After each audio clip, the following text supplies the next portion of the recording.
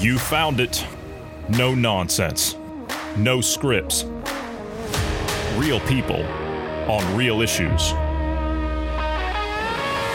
Hard-hitting and action-packed with logic, reason, and common sense. Everything you need and everything you've been looking for in a podcast. This is Dynamic Independence with Johnny Anderson, Bruce Adams, Marty Foster, and GP. Welcome to it.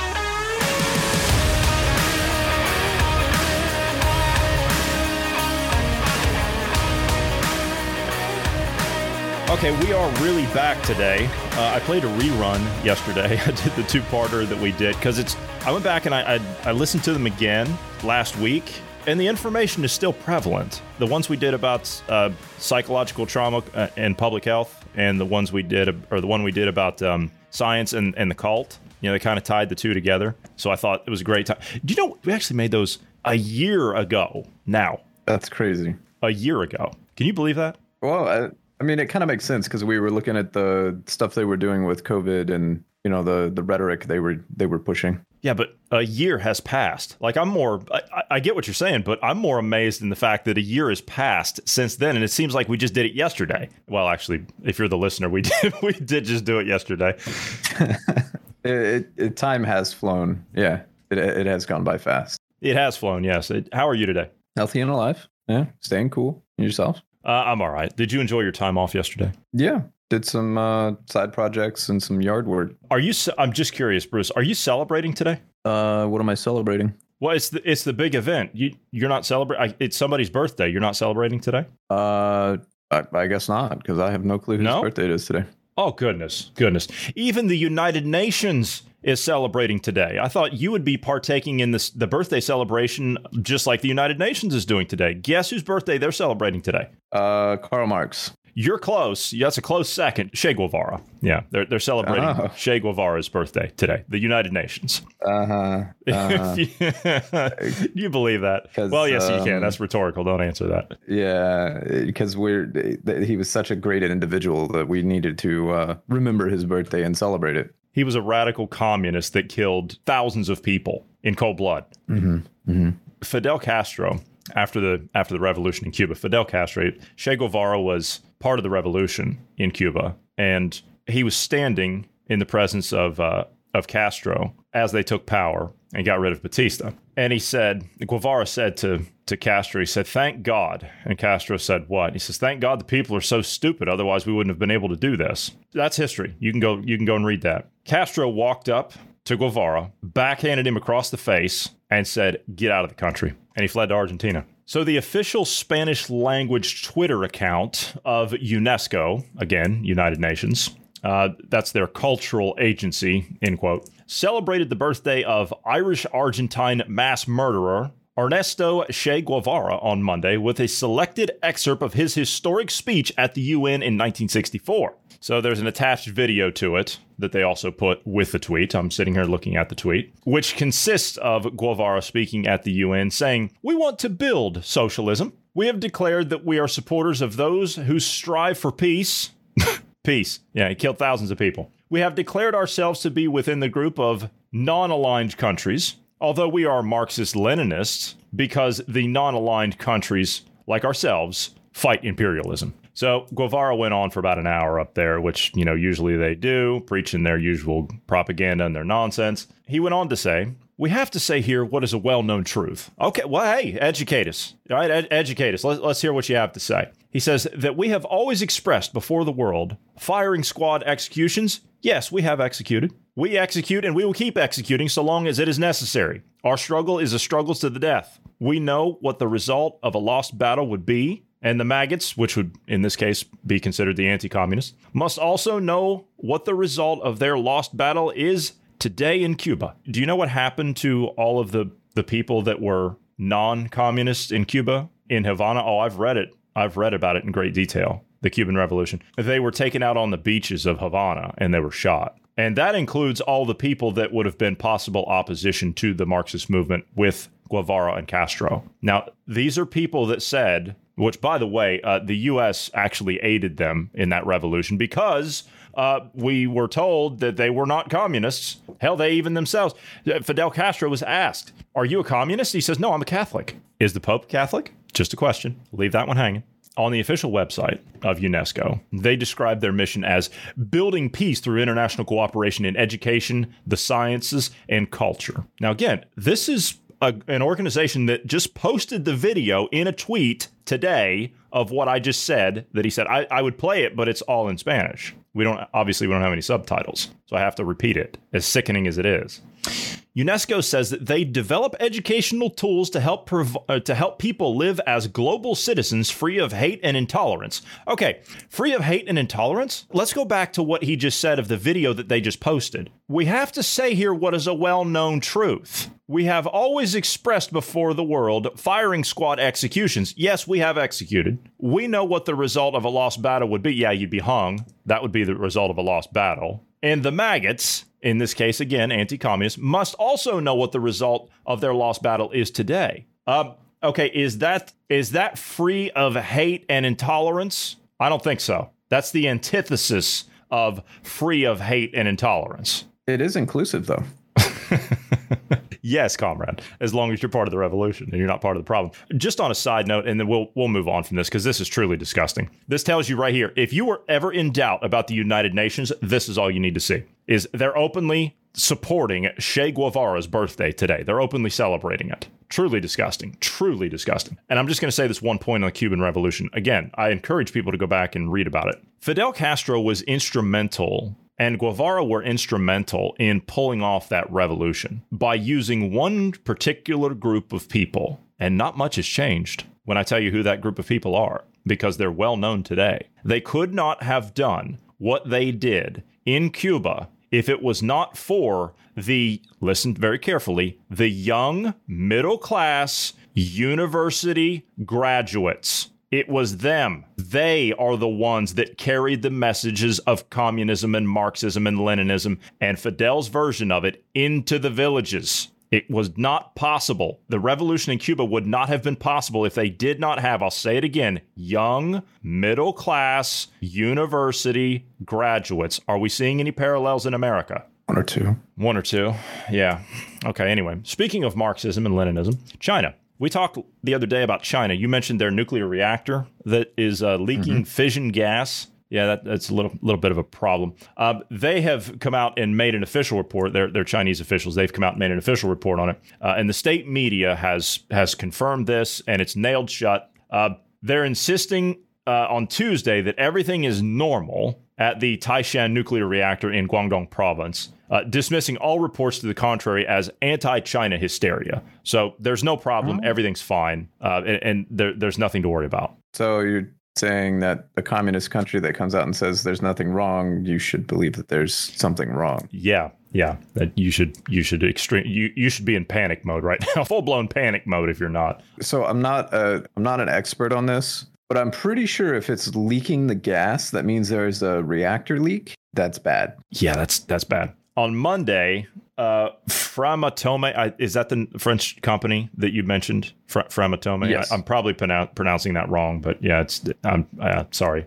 Which you'd expect me to speak at least more than a few words of French, seeing as how it's within 30 minutes from where I'm at. The plant is currently they told the Associated Free Press that the plant is currently operating within the safety parameters based on the data available. They also said that it is supporting the resolution of a performance issue at the plant. So based on the information based on the data that's available, again, you have to consider the source here. Now, let's just be very clear on something, because I don't know if we actually made this point, but we're going to make it now. Lin Bo Quang, I'm sorry if I botched that. I genuinely try to get those right. I really do. Who is the director of the China Center for Energy, Economics, and Research at Xiamen University, told the Global Times, which is the official mainstream mouthpiece of the CCP, that China's third-generation nuclear reactors, bookmark that, third-generation nuclear reactors, represented by the Taishan nuclear power plant and the Hualong 1 technology, have higher safety standards compared with the second-generation reactors, like most currently in use in Europe and the United States. Third-generation reactors. Let's be very clear on something. I don't know if we said this on a podcast or if we said it offline when we were talking about it before, because these things all run together and you and I can't make heads or tails of it most of the time. Yeah, it was after. Yeah. After. Okay. Third generation reactor. Let's go back to the Chernobyl disaster, like I was talking about last time. Those were a special kind of reactor. They were considered to be too dangerous to actually use. They are not the same kind of reactors that we used in Western Europe and in the United States and in Canada. Different kinds of reactors. What happened at Chernobyl was considered a high pressure reactor. And it's very, how do I put it? It's more dangerous. It's very unstable. And it was built basically to substandard specifications. And the people that were responsible for that knew that at the time. They were just doing it to save money. This reactor that China's using, this is not the same kind of reactor that is currently in use in Europe and the United States. We don't use these kind of reactors. Believe me, I know people that build these things personally. These are not the kind of reactors we use. We don't use high pressure reactors. This is a third generation from the high pressure reactor style that was at Chernobyl. Is that correct? Basically, more or less it is. They both used high pressure systems. Chernobyl was obviously designed differently. Like the setup was different. This one, supposedly, they've worked out all the problems that might arise if it were a Chernobyl event. Well, that's Chernobyl good. Was supposed to have been the same way. Yeah, it was supposed to be the state-of-the-art reactor. Yeah, that's what they touted it as. Pripyat, which was the town, right? Everybody knows that town. That was going to be the next boom town of the East. It was going to be like the Las Vegas of the Soviet Union. Yeah, sure, that turned out really well, didn't it? Now, what you just said there, that will actually coincide with what the director here said. He also said that with the Chinese government's focus on nuclear development, it would be fatal for any developers that don't carefully implement the country's nuclear safety standards. You see, I'm sure that they have the highest of safety standards there. And I'm sure they had the highest of safety standards at the Wuhan lab. Yeah. Those safety standards, by the way, they've been continuing to raise the safe levels of that gas, the fission gases that were being released. They keep raising the limit. Yeah, they have safety. See, Bruce, you're misinterpreting. They have the best safety standards. Now, as long as they don't cross that safety standard that they've set, as long as it doesn't go above that, then that's fine. That's fine. Now, if the number approaches that and then they raise the level of what they say is safe, which is exactly what the U.S. EPA did, if they do that, well, then they're still within their safety parameters and they're focused on safety. By the way, they've already reached 80% of that capacity that they raised it to. It's already reached that levels. Oh, okay. Well, anyway, I just thought we'd like to do a follow-up on that. I'm sure there's nothing wrong. They say that everything there is just fine and it's no big deal. Based on the data that's available, that, it's fine. Yeah, no problem. Yeah. Okay, I want to jump over to a few things here. I want to get into the Putin and Biden summit thing, but I wanted to cover something else first. So, all right, I want to jump down to Texas. Didn't you put something up the other day about Texas having their electricity shut off or whatever? Now they're stuck back in like the situation they were in when they were freezing to death. Yeah. So basically, ERCOT, the co-op for power there in Texas, they're not going to be able to. The forecast demand is higher than what their production is. Apparently, they have more wind and solar down than they usually do this time of year. So they're not able to meet demand. So they're asking Texas residents to reduce their energy usage. Meaning turn your air conditioner off. Yeah. That's actually one of the biggest, heaviest users of electricity in a home. What was it the Department of Energy said last year?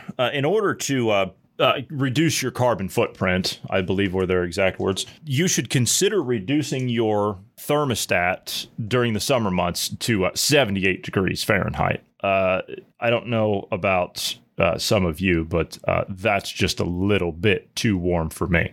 In the summertime. That's something you would set your thermostat at if you were going on vacation or something and you're not going to be home. That's what you would set it to. Not when you're at home. At home, you have it. I mean, I like 72-ish, somewhere along in there. 72, 74, right around in there. 74 is even a little too warm.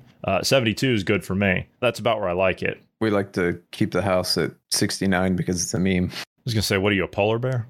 Yeah. We like it cold. We want it cold enough in the summer months that you almost want to wear like a hoodie or something. Yeah, okay. So the state's grid operator, which is ERCOT, comes only a few months after the unusually cold temperatures plunged millions of Texas into darkness. We heard about that. Now here they are again. We need to reduce that, shut it down. How's that wind and solar working out for you, Texas? You still loving that? I believe California is also running into issues because of heat and drought. They're having power issues as well, not just Texas. I got something on that drought. We'll talk about that here in a minute, because you're really going to love what's going on now. As much as I know how much you love the Bureau of Land Management and the Department of Agriculture, you're really going to love this. So to conserve power, the grid operator is asking people to set the thermostats to 78 degrees or higher. Oh, gee, I wonder which federal agency is ordering them to do that. Huh? I wonder which one. It's only the Department of Energy that said that last year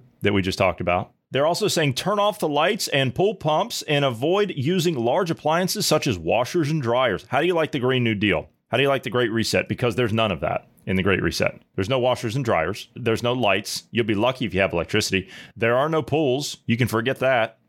These people want to give you 5 gallons of water a day. And avoid using large appliances. Well, no, see, you're not going to own any of that stuff anyway, because you'll own nothing and you'll be happy about it. So in a news release on Monday, ERCOT said roughly 11,000 megawatts of power generation are offline due to repairs. Most of these are saying are fossil fuel plants. Typically, fossil fuel plant outages for repairs on a hot summer day would be around 3,600 megawatts. You guys are missing some math in there somewhere, because that's triple what it would normally be. It almost sounds planned. Yeah, it's kind of like Southwest Airlines. Yeah, it's kind of like Southwest Airlines. Southwest Airlines just happened to have their services disrupted yesterday and the day before, and they had to ground all flights. Strange. Yeah, that just happens. Yeah, it's odd how that happens. And of course, it's also odd when we have Klaus Schwab saying that there's going to be a new pandemic. Cyber warfare. A cyber pandemic, yeah. A cyber pandemic. During the February incident, many power plants were driven offline by the cold weather as they were unequipped to withstand the freezing temperatures. Well, Bill Gates cleared all that up. He said, well, the reason those failed is because you didn't have enough of them. That's why they failed. You didn't have enough of them. And of course, you didn't have enough of the ones that he owns, I'm sure. Energy experts argued, however, that the incident should be a wake-up call that the entire power grid isn't prepared for the more extreme weather conditions that climate change will bring about. Yeah. Climate change. Almost sounds like it's rigged. Is climate change also responsible for that drought? Oh yeah. If you're listening to the government organizations, oh yes, that drought that's going on out west. Yeah, that drought is there. Now I want to get into this. Now this article was entitled, and the only reason I'm talking about this is because the government interference in, well, damn near every part of your life. It's legion at this point, isn't it? Yeah, it's everywhere. So the government stole our water. As I said, Bruce, I know how much you love the Bureau of Land Management. I know how much you love the Department of Agriculture, and you've got to hear the rhetoric that's being pushed by the government. So the government stole our water. What does that mean? U.S. farmers are ready for a standoff with the feds in a drought irrigation crisis. And the government are warning that extreme right-wing militias will probably help the farmers, not the government, of course, the farmers. The extreme right-wing militias, meaning armed citizens, are going to show up with guns at your front doors of your elected offices and demand that you stop this garbage. That's what that means. That's not a right-wing militia. Those are citizens that want you to get the hell out of the way. Well, it depends on who you ask whether or not it's right-wing. True. It's constitutional, but that's right-wing to these kooks. Yes. Yeah. Outraged farmers threatened to disrupt a federal order to stop the flow of irrigation water from a lake amid a severe drought in the U.S. state of Oregon. They warned that right-wing militias will back them in case of confrontation. Farmers are protesting because they own the water in the upper Klamath Lake, I believe it's called, Klamath Lake. Farmer Dan Nielsen spoke as he stood outside of, listen to this, an American flag colored tent. Can you imagine that? He's a farmer. Bruce, a farmer spoke. Do you see that right-wing extremist right there? A farmer spoke outside of an American flag colored tent that was set up next to the canal head gates, which control the flow of irrigation water from the lake. He says it's ours and the federal government actually just stole it. No due process of law, no compensation. And he added that the federal officials had violated the locals' property rights guaranteed by the U.S. Constitution. The protesters brought signs saying water for farms and open the gates. No water, no food, no life. They spoke about releasing the water themselves if the government does not back down. He said, if they don't budge, I think we're just going to end up taking it. It's the only way the government gets it. In order to avoid confrontation, officials must let farmers use the water for their crops or purchase the land from the farmers. Isn't that what you've talked about several times here before? You are to be duly compensated if the government comes in to take your land under eminent domain. You are to be duly compensated. Yep. Now, you might be asking why the government closed that. Why did they close access to that irrigation water from that lake? Why did they do that? Oh, it's because of the drought, right? Because of the drought. No, it's not why they did it. The U.S. Bureau, I didn't even know that this existed. Here's another bureaucracy for you to hate. The U.S. Bureau of Reclamation. Seriously? Yep. Where do we come up with these names? The U.S. Bureau of Reclamation closed the canal last month, saying that due to the extreme drought, there was not enough water left for it to operate properly. Okay, that's one reason, but that wasn't the only one. The Bureau also said that releasing the water will threaten the endangered species of salmon that inhabit the lake. The fish have agricultural and spiritual significance to the Native American tribes who live upstream. Sounds to me like you need to have a few farmers up there lock and load. Well, that's what they said they were going to do if they don't open the lake to the farmers that actually own the rights to that lake. If they don't actually do that, then they're just going to have to take it because that's the only way the government gets it. And that's true. Do you remember the standoff at the Bundy Ranch? And I'm not going to get into this whole Clive and Bundy stuff, but let's be honest here. Let's talk about the ranch. They had the grazing rights to that land. That was their land. And the government shows up and says, no, you don't have those grazing rights anymore, and you don't have that cattle anymore. We're going to take all that. What you had there was a typical Americana response. You had people on horseback with shotguns riding up there to defend those people and their land from an overreaching government taking it from them unjustly. That's what you had. That was not a right-wing militia. That was not a bunch of extremists out there. Those were people standing up for other farmers and property owners, saying, you are not going to take this man's land. You are not going to take this man's livestock without due process of law. You're not going to do it. And you know what? They didn't. I'm sure you probably remember from the movies and whatnot, what they used to do to cattle rustlers. Yeah. Effectively what the government are in that situation. What they used to do to cattle rustlers. It wasn't very nice. Wasn't very pleasant treatment of those people. No. According to local media, thousands of farmers on the Oregon-California border were left without a steady water supply. Yeah, Northern California, they produce a lot of things up there. Yeah, a lot of producers up there. Red country. Yeah, it's red country up there. It's not blue country. It's red country. The Klamath Irrigation, I think it's Klamath. The Klamath Irrigation District President, Ty Kyler, said that the impacts of our family farms and these rural communities will be off the scale. Yeah, that's true. Outraged Nielsen, who was, and another farmer, the gentleman who was speaking before, and another one, Grant Knoll, purchased a vacant lot near the federal waterway where they set up a tent dubbed Water Crisis Info Center. Protesters told Jefferson Public Radio, who was on site, that they had teamed up with People's Rights, a group founded by a well-known conservative militia leader, Ammon Bundy, son of Cliven Bundy. That's where this right-wing militia stuff's coming from. That right there. I thought he was in jail. Wasn't Ammon Bundy in jail? I know Cliven was put in jail. Wasn't Ammon Bundy put in jail? Was it the Idaho Wildlife Refuge or something that was going on up there? Whatever they were doing.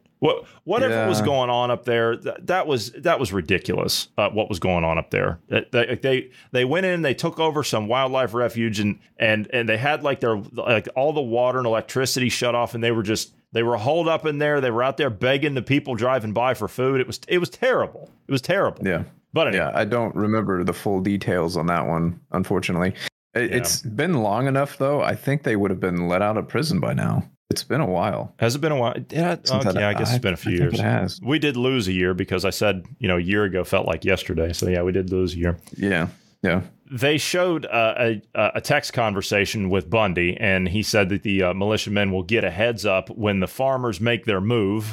This doesn't sound good already. But as soon as I saw who was involved there, that doesn't sound good already. I'm planning on getting DC's attention, Knoll told JPR earlier this month. We're going to turn on the water and have a standoff. If you own the rights to that water in that lake, And the government comes in and says, no, you're not going to have that right any longer. Well, I'm sorry, but you own that. You own that. There's nothing they can do. And I agree with the first farmer here, Nielsen. I agree with him when he says there's no due process of law. And if the government comes in to take your land under the use of eminent domain, you are to be duly compensated. None of that's happening. None of that's happening. So in that regard, I stand with the farmers in that regard. I think it's a bad move getting Bundy and the rest of these guys involved because everything they've done up to this point, with the exception of what happened at the ranch at their at his father's place a few years ago, that's been quite some time ago now, all they're doing at this point is they're creating poster boys to make everything look bad. Yeah. That's all they're doing. Honestly, though, you got to stand up at the same time. Yeah, I get it. All right, let's talk about some oil and gas stuff. This is shocking to me, what I ran across. Bruce, you know what a corporate recruiter is? Corporate recruiter. Yeah. So basically what that is these companies will go out. If you're a large corporation, these companies will hire people to come in and do corporate recruiting for you. So they will basically line up a way to move people through the company. They'll go out and they'll recruit new talent to get them into the corporation. So that's a corporate recruiter. Yeah. Okay. And at the same time, they'll be working with the people in the executive positions of that corporation, because they're working for them, to look at their personnel and say, okay, this person, we need to fill a position for this person because, tragic accident or something, they passed away, or this person's retiring, or this person is leaving for another opportunity with another company. So we need to backfill those positions. So we need lists of candidates at the corporate level for us to replace them. So that's a corporate recruiter. Now, there's a corporate recruiter for an oil and gas company. And I went through and I looked, and she actually works there. The company that she recruits for is called Rig Boys Employment Network. So basically what she does, she goes through for all these different oil companies and she recruits for them. And she works with their executives to get new talent in and work, find replacements for the people that are shuffling out. Here's the interesting thing. You might be asking, okay, where are you going with this? Because this doesn't line up with basically anything that you're discussing these days. Until now, this is what caught me. What are we being told about various employers, right? Get the jab, right? Isn't that what people are being told? Get the jab. Hell, I saw an article today out of, I think it was the Times of London. Well, I think we're going to talk about it tomorrow. I've got it lined up for tomorrow. But they're saying that they're going to make all NHS workers in the UK, it's going to be compulsory. You're going to have to get it, which tells me that they're not taking it. That's what that tells me. And we know people who work for the NHS over there. So we need to sit down. We need to talk to them. So the woman's name here is Carol Bird. And you can go and you can look her up. She's a recruiter for Rig Boys Employment Network. And she explained, now listen to this very carefully. She explained that nearly half of these major companies, these oil and gas companies, their workforce will soon be replaced with fresh workers within a few years due to the fact that the people that they're looking at replacing have been vaccinated. Now think about that. Let's stop for a second and let's look at the research that we've seen. If these long-term effects are side effects or whatever end up causing the types of problems that we've been reading about in the past studies, then we're going to take a very serious hit to our workforces across the West. Now, you can take that for what you want. Now, the woman here has put out a video. Now, this is a couple of minutes long, and I'm not going to botch it or anything like that by repeating what she said. I'm going to let her say it. And now think about the gravity of this. People are being told that with some companies, it's going to be mandatory that you take this thing. Now, here's a woman who's working at the corporate level doing recruitments for oil and gas companies, and the executives of these companies are looking down through the lists of people that they have employed, saying we're going to have to get rid of them, or they're going to get rid of themselves, or something to that effect. Either way, they're planning on losing all of these employees. Either way. Now, why is that? Usually people that work in oil and gas industry jobs, especially at the corporate level, they usually have a little bit more insider information than what you or I are privy to, usually. So I'm going to let her explain this. Take a listen to this. So about 8 years ago, I lost my baby during pregnancy, which is the reason that I actually left the healthcare field, because I was working with pregnant women, primarily, reproduction and endocrinology. And I just found it was a little bit too difficult for me to provide quality of care given my recent loss. So I went back into full-time working in the gas and oil and recruitment sector. And to this day, I am running a global gas and oil recruitment firm.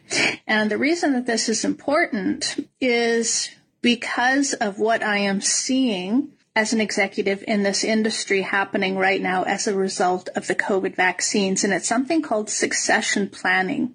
And if you don't know what that is, look it up. But basically what it is companies need to plan for what's going to happen as their staff move on. Rather, they move up the line, they retire, so on and so forth. And succession planning is something that I help companies with professionally by offering them recruitment services. So they'll come to me and say, hey, we're going to need 100 guys to, staff this rig, so on and so forth.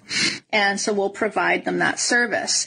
Well, what's really interesting, what's happening right now, and it's actually mortifying, not just interesting, is that executives are having their HR staff and their managers, superintendents, foremen, so on and so forth, go through and look at the staff that have received the vaccines, and they're planning to have to replace them all within the next 3 years. What does that say to you? This is something that's, it's got some of these guys literally in tears as they're going through the company and literally checking off all of these individuals that have taken the vaccine, knowing that most likely in the next 3 years, they're going to have to plan to replace that person. What does that say to you?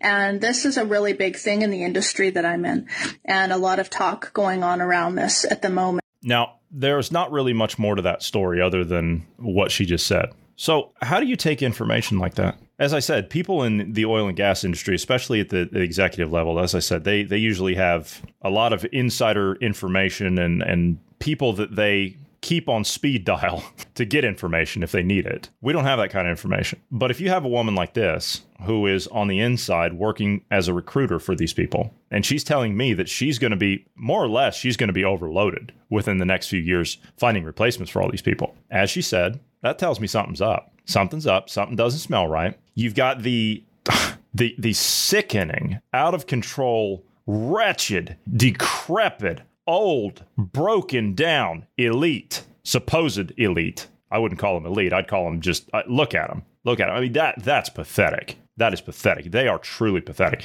They're like some old bloated carcass you see on the side of the road that's been hit by a truck. That's what they look like. They're so adamant about getting people to take this thing forcibly if they have to. Why? China's not doing mass vaccination campaigns. Hell, China just broadcasted to the world this morning a 10,000 student university graduation that took place with no masks and no social distancing at the University of Wuhan. Now, see, they're rubbing everybody's face in it. That's what they're doing. They want you to take this thing. Why? Companies are planning for mass replacements. Why? I honestly don't know what to say to that. I mean, just leaving that to hang is adequate, in my opinion. You as a listener can come up with your own conclusion on that one. The only good case scenario, or I don't know, better scenario, is to say that all the government benefits because of COVID make it where people don't want to work and they, do the unemployment route, and within 3 years they'll be replaced. That's the only good I can come of that. The problem is many of these oil and gas industry are located in red states that have already gotten rid of those. So it doesn't work. And you can't exactly pay unemployment to an oil and gas worker. I know oil and gas workers. You can't and so do you. You can't pay an oil and gas worker unemployment that's going to be more than what they would make out there working as a roughneck. Not going to happen. Not going to happen. You know the kind of money that these guys make? They make the kind of money that you and I sit around scratching our heads trying to figure out how we're going to make ends meet. Yeah. These guys don't have money problems. The kind of money that I had family that roughnecked, and the kind of money they were making years ago, this was back in the 80s, roughnecking, is staggering even by today's metrics. Mm-hmm. Yeah. I know people that would go out and they would work on oil pipeline or whatever, building an oil refinery or whatever it is, working on an oil rig, and they'd be gone for 6 months. They could take 6 months off after that. They didn't need to. They didn't need to work. They'd work 5-6 months out of the year and they'd be off the rest of the year. That's how good the money is. So they rotate those crews in and out like that because they don't need to pay them all year. They don't need to keep them on payroll all year long. There's other things involved here. I think it's more than just what she's referring to there. I also think that it's a liability issue. And when I say that, I'm talking about long-term side effects that we don't know yet. What about the blood clots? What about the strokes? What about the heart attacks? If you have one of these on a job and you can't prove that it was the vaccine, then that company's going to have to pay for all that, especially if you have a stroke on the job from overexerting yourself and it's a result of a vaccine, it's a delayed reaction. If you have a blood clot and it kills you, if you have a heart attack on the job, you're out there on the rig and you have a heart attack and you die, the company's got to pay for that. It's not going to be the pharmaceutical companies that did it to you. It's not going to be They're them. immune. Yeah, of course they are. It's not going to be the government. And on top of that, how are you going to prove that that's what caused it at that point in time? There's no way. There's no liability there. So the company's going to have to eat that. So I think there's more than just what she's talking about. I think it goes to a larger point there. And maybe that's what the executives are looking at, is that because at the same time, the airlines are now starting to do what? Oh, no, you probably don't want to fly because the risk of blood clots, if you've been vaccinated, the risk of blood clots due to cabin pressurization. So what, you can never fly again? That's what it sounds like to me.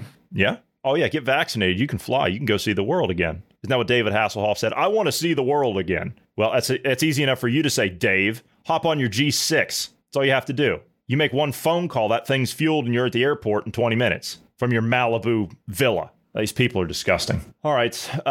Yeah, I thought that was really interesting about the oil and gas thing because everybody's talking about, oh yeah, these businesses, are they going to make it mandatory? And are they going to force people to do it? Well, here's a company that's looking to replace all the people that had it. Actually, it's multiple companies that are looking to replace the people that had it. She represents multiple companies, not just one. Different take. I mean, that's a different take on what we normally see and what we normally talk about. Yeah. It's the same thing we've been talking about. And the perspective is just, it's coming from a different angle that we don't necessarily think about or see. Mm-hmm. Okay. The Putin and Biden Geneva summit. Okay. What a cluster this thing was. Okay. So Geneva is about 6 hours south of me, and it's local time for me, so I was able to watch it. They did it early over here, early in the afternoon, so it was about lunchtime over here when that started. I was watching it. They did it at that time, I'm assuming, because of the American delegation. I'm assuming the administration didn't want that happening at a later time, because then he would have been on display for the American audience. Instead, they did it around 4:30, 5 o'clock in the morning Eastern time, so no one would see it, except for the business people that are already up watching CNBC as they're going to their office with their double soy latte or whatever it is they're drinking. Yeah, you know what I'm talking about. You know the type. Mm-hmm. Yeah, with their Gucci shoes and their briefcase. Man, those people make me want to throw up. So the summit. Okay, so you could tell that this Putin did it as a gesture more than anything else. I'm assuming at this point because he flew in this morning. Biden flew in last night. He flew into Geneva this morning. Putin did. And as he's getting off the plane, of course, you get access to Russian media here. It's a little hard to come by in the U.S., but you get access to Russian media where I'm at. And I was watching their coverage of it. I was also watching the U.S.'s side of it as well. They weren't really covering much of anything, really. But they mentioned that it was going to be happening today, but they didn't have any live footage or anything that I saw. So the Russian media, they showed Putin's plane landing and all the rest of it. And of course, they covered Air Force One landing yesterday with Biden. They covered that so that they were there and they saw it coming down. You couldn't fly over Switzerland, I think they shut off all airspace there. So they grounded all flights. You couldn't fly over it. It made a big spectacle out of that. So how many hundreds of millions of dollars and everything else did you cost the taxpayers for that one? So they shut it all down. Yeah, both countries. They shut it all down. Biden flew in yesterday. Putin flies in today. As I'm going to try and explain this. As Putin is getting off of the plane, he's kind of like galloping down the steps of the plane, to get into his car. And you can tell already that he's making fun of Biden, who falls up the stairs multiple times, so you can tell already that that's what that's all about. So they meet in front of the venue where they're having the discussion, that the talk or whatever it was, the summit, whatever. So they meet there. The Swiss president makes the formal introduction, blah, blah, blah. Good luck with your talks, yada, yada, yada. And he steps aside and Biden goes up to shake Putin's hand. And as soon as Biden looks at him, Putin turns away and smiles at the camera. He did, paying homage to the, I looked into Putin's eyes and I saw a killer, that kind of thing. Yeah. Putin looks away. So he takes away the opportunity for Biden to make another statement like that, is what he did down the line. So he knows, I saw it both times, so he can't say that now. So he took that away. Yeah, he took that away. And of course, Putin sat down with NBC News the other night. I don't know why he did that, but okay, whatever. I think I know why he's doing what he's doing. But Putin goes through and he goes in, he sits down. Right? The guy's relaxed. He's chill. And I'm not sitting here being a cheerleader for Putin. I'm pissed off that this is an embarrassing point as an American to sit here and look at this. I'm embarrassed. I'm ashamed that this greasy scumbag is our representative. This guy? Now, first of all, he's just taunting us at this point. He is. You can tell that that's what he's doing. Putin's a player. He knows how to play politics. I'll give him that, man. I'll give him that. Biden, this guy doesn't know what planet he's on. But Putin, he knows how to play. He's a player. So they were sitting on both delegations, they were sitting on opposite sides of the table from each other. And from that photo, now that you mention it, those angles, Putin's not sitting across the table from Biden. He's not doing it. He's sitting you can tell that they're on opposite sides of the table, like they're sitting catty-cornered to each other, but there's no one in between them. But they're not sitting directly across. Maybe that was Putin who said no. Maybe that was Putin. Maybe. Could have been. Biden looked like he was kind of leaning over to one side as well. Mm-hmm. Well, he's probably trying to hold himself up from passing out from whatever drugs they gave him before he got there. So here's the other thing. And I would play the audio, but the audio's a little, it's jacked up. It's almost like they didn't get it quite right. Because I can hear Putin talking in my left ear and I hear the interpreter talking in my right ear. So it wouldn't really make much sense for you as the listener. So Putin goes in, he sits down. Of course, the media wasn't allowed to be there. They were shooed out the door. No, you're not allowed to be in here. You can't watch anything. So they were pushed outside. Putin's sitting down and he's just sitting there, hands, fingers crossed, hands crossed kind of thing. And yeah, okay, let's talk, arms down on the side of the chair and everything. And Biden's reaching over for his note cards. Why do you need note cards? I don't care what's on it. Why do you need those? Talk to the man. Talk to him. Don't sit down and look at some pre-prepared fluff that whatever some idiot behind the scenes handed to you. Stand up. You're the president of the United States of America. Stand up and talk to another world leader, another superpower. Do it. That's what you're there for. But no, he goes for that. The press was put outside, and what happens outside? It turns into it's like, it's almost like a brawl in the cafeteria or something at high school. That's what it turns into. The American press is outside. They get into this damn near fist fight with the Russian press. They're going back and forth. The Russians are saying the Americans started it. The Americans are saying the Russians started it. I tend to believe in this sense that the Russians are probably the ones in the right here. That's awful for me to say. But look at the behavior out of the mainstream media outlets in the United States. Tell me that those people wouldn't go for a cheap shot if they had the opportunity to stir up conflict, to take the focus off of that bumbling fool sitting in there with Putin, who is ice cold and sharp as a razor, to, the media's getting in a fight outside. Take a look at this. Oh, the Americans are saying they started. Did we start? Who started? What? Who's involved? What's going on? No. Pay attention to the puppet you got inside. The smoke screen. That's all it is. Exactly that. I agree. It's just a smoke screen. So afterwards, and this is the part, I've got the audio here, but like I said, it wouldn't make any sense. You hear the interpreter talking over and Putin, and it's all like, if they would have balanced the audio, okay, fine. But even I can't work with that. It was very disorienting for me to listen to it. But ABC, NBC, BBC, CNN, and all the other usual propaganda networks from the West, they were all down there covering it. And Putin showed up and he says, okay, I'm not gonna waste anybody's time. I'm at your disposal. I'll take any questions you've got. He's standing up there at the podium saying that. He says, I'll take whatever you got. We don't need to waste anybody's time with pointless introductions or talking about ridiculous trade deals or any of the rest of it. I'm here to talk to you. So ask me whatever you want. And so he took as many questions as they had until he finally said, okay, thank you. Have a nice day. I appreciate your time. He even mocked at one of the CNN reporters. They asked him, would you watch our network? And he says, well, if you give your audience an informed and objective opinion, I might, but thank you.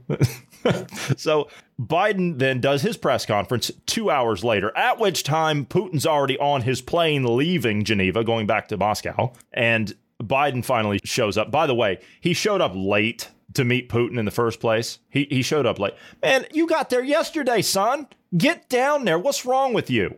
Get in there. Look at the venue. Okay, I'm going to sit there. Unbelievable, these people. So Biden takes his press conference. He's up there for 30 minutes, only calls on the people that he's got on the sheet in front of him. And yeah, he snaps at some CNN reporter on his way out. I don't know. Hell, must have gotten the good insure for breakfast this morning. That's all I can think. Gave him a little extra pep in his step. But it was a complete joke. It was a complete joke. By the time he's out there taking photos, Putin's already back in the air leaving. Putin knows what he's doing. He knows what he's doing. He knows how to play politics. He knows exactly what he's doing. It's exactly as I said. I was warning that this little talks that they're going to do is going to end up being a boon or a benefit to Putin. It's going to make him look good. By the way, I'd just like to point out that ABC, NBC, BBC, CNN, and all the others, those were the people. They were invited to President Putin's conference. They were invited. You know, come on. Hey, I'll take on all comers. Whatever you got for me, just give it to me. You know, I'm at your disposal. Biden's press conference, no Russian press was allowed there. None.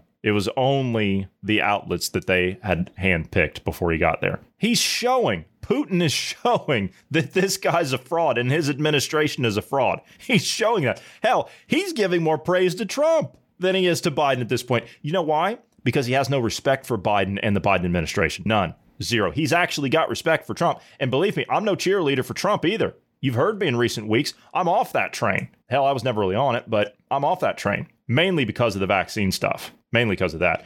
You got Operation Warp Speed from Trump. We got the vaccines from Trump, if anybody's wondering. Just saying. Got nothing more. I mean, Putin is just, with that whole deal, some of the stuff he was saying and the answers he was giving, it's just fuel to the fire. He's right. It's true. But the problem is you got to look at who's doing it. You know, it's all a political game. And I think it's just going to stir up more trouble is what he's trying to do.